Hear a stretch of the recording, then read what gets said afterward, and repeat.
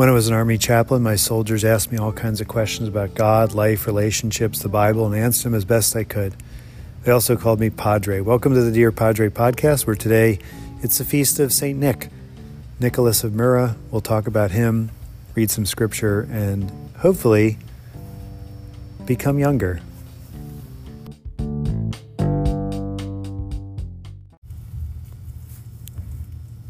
A reading from the Gospel according to Mark.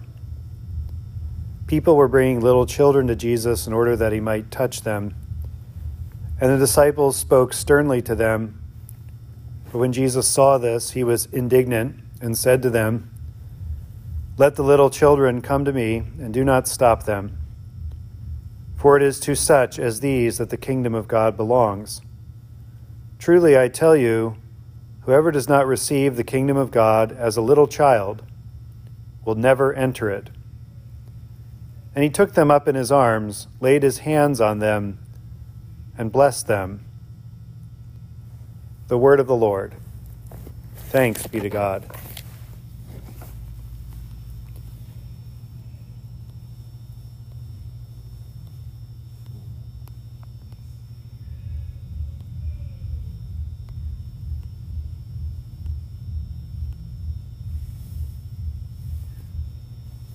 Nicholas of Myra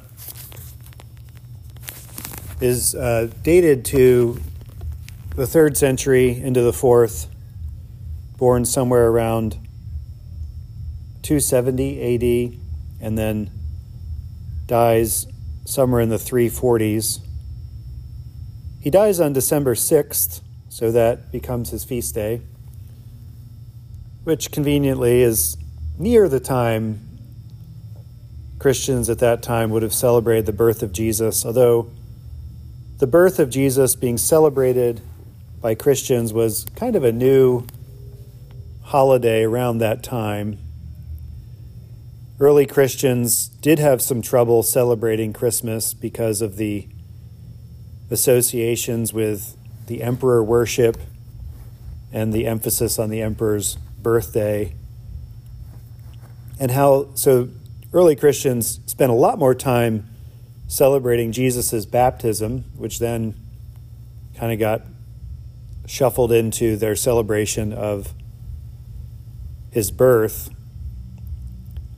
And today we celebrate his birth primarily and not so much his baptism. Incidentally, Joan of Arc's baptismal date is always listed in just about every history book you'll ever read as January 6th, the date of Jesus' baptism.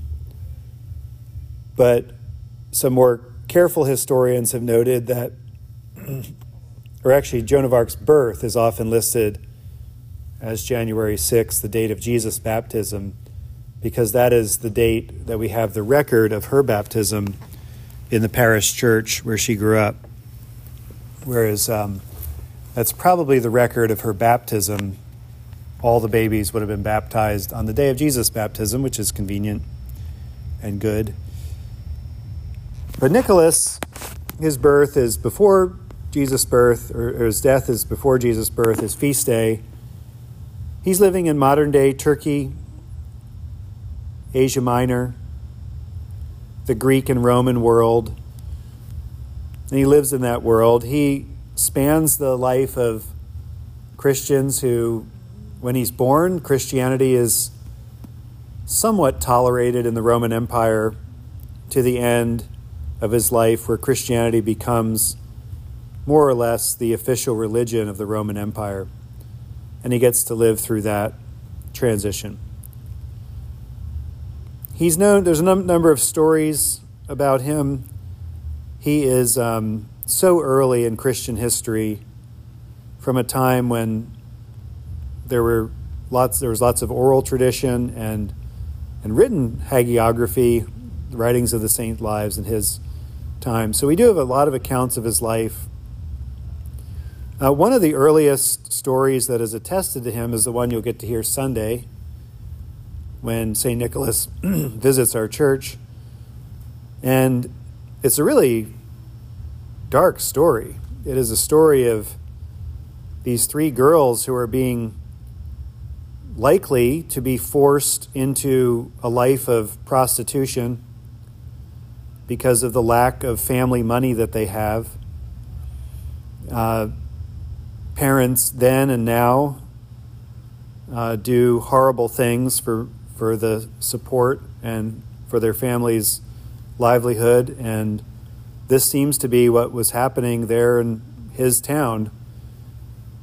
This father was contemplating selling these children into slavery, which would have involved prostitution and horrible exploitation, as you can imagine. The slave codes under Constantine are revised when he becomes emperor, but this is before he becomes emperor. So slavery is very much a part of the Roman world at the time of Nicholas. So the story goes that he drops sacks of gold coins, through the window of their house each night for 3 nights, so their father could pay a dowry for them, each of them, to get married. This act of love and charity for these children is where we get the associations of Santa Claus and Christmas and all those other wonderful stories of bringing presents to children in chimneys. I'm sure there's a legend about him dropping them down the chimney as well. But lots of joyful exuberance when people woke up in the morning to see these gifts to save their lives. There's other stories about him calming a storm at sea. That's why he's the patron saint of seafarers, saving 3 innocent soldiers from wrongful execution, chopping down a tree possessed by a demon. And he is said to have made a pilgrimage to Egypt and to Israel, and he became Bishop of Myra after those pilgrimages. He was persecuted under the reign of Emperor Diocletian, but then released when Constantine became the Roman emperor.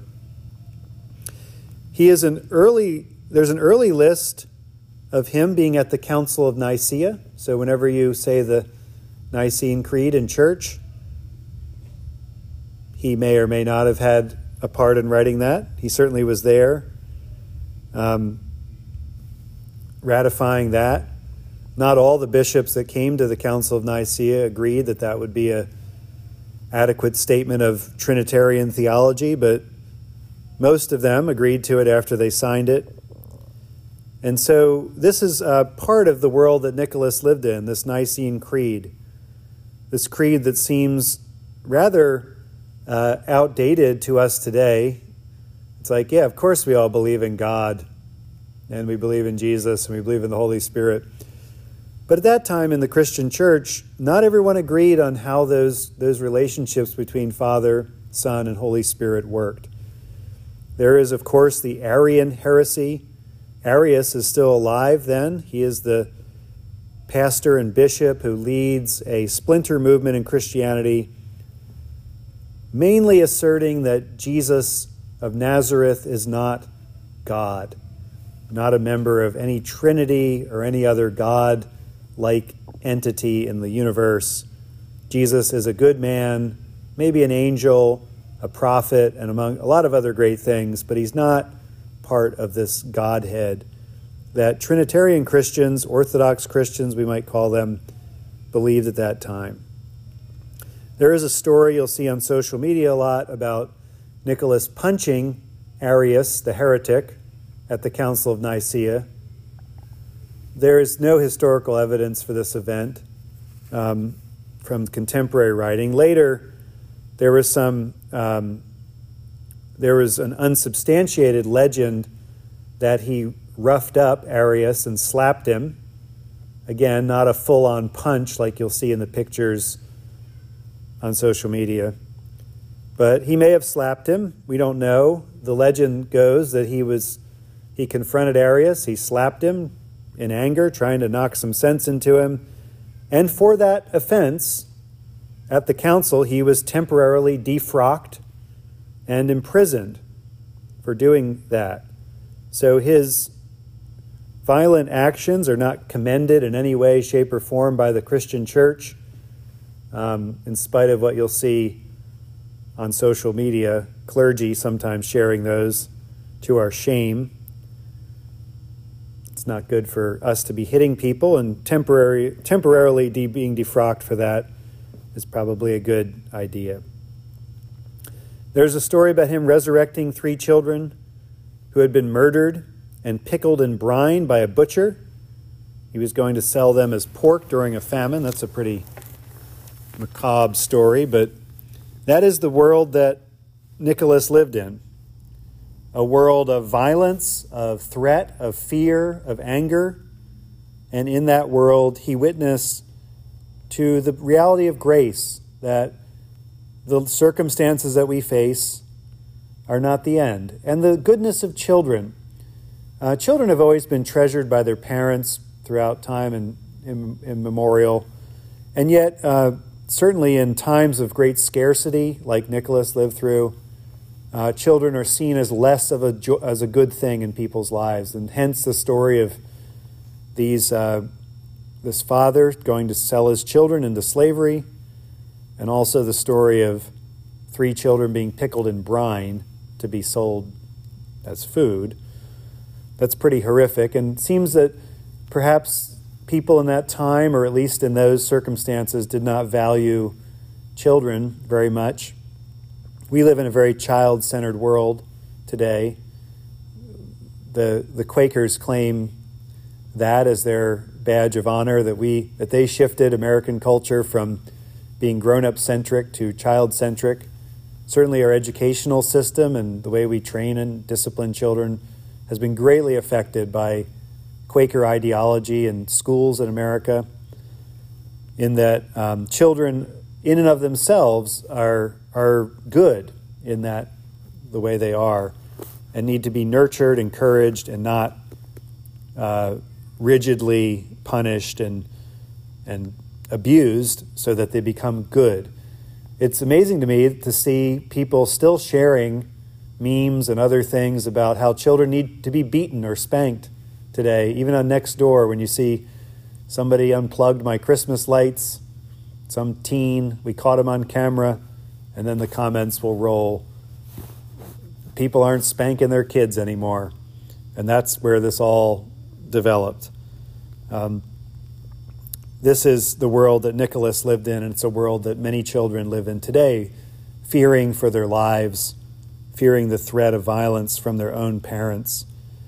And so we listen to the words of Jesus, who said that people don't need to get older to be his follower.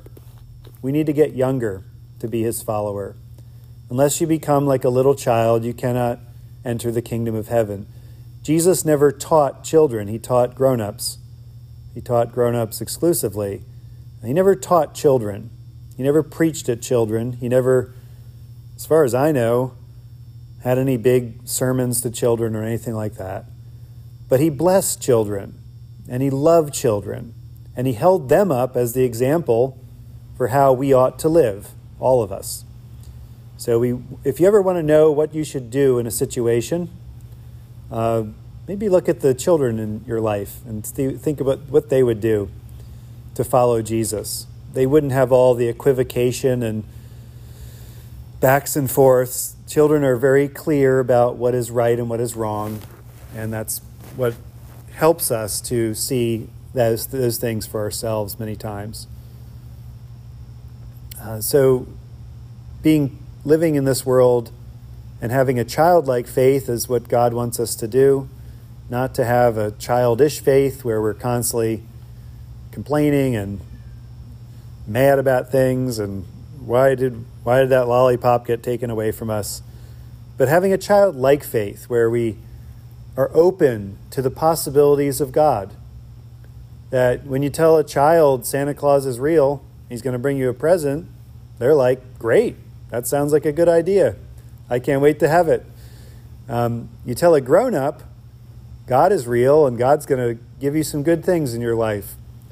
We're all like, I don't know. I'm not sure that's going to happen. I've lived long enough to know there's a lot of bad things that can happen to me, and I'm not sure God is going to give me anything or help me with these troubles that I'm in.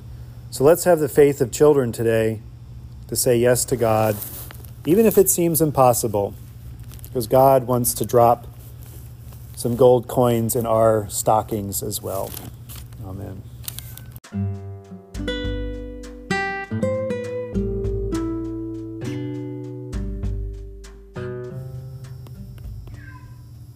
The Lord be with you, and also with you. Let us pray.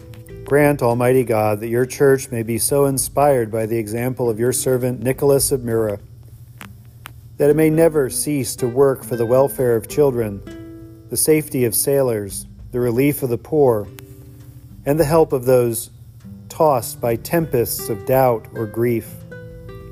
Through Jesus Christ our Lord, who lives and reigns with you in the Holy Spirit, one God, forever and ever. Amen.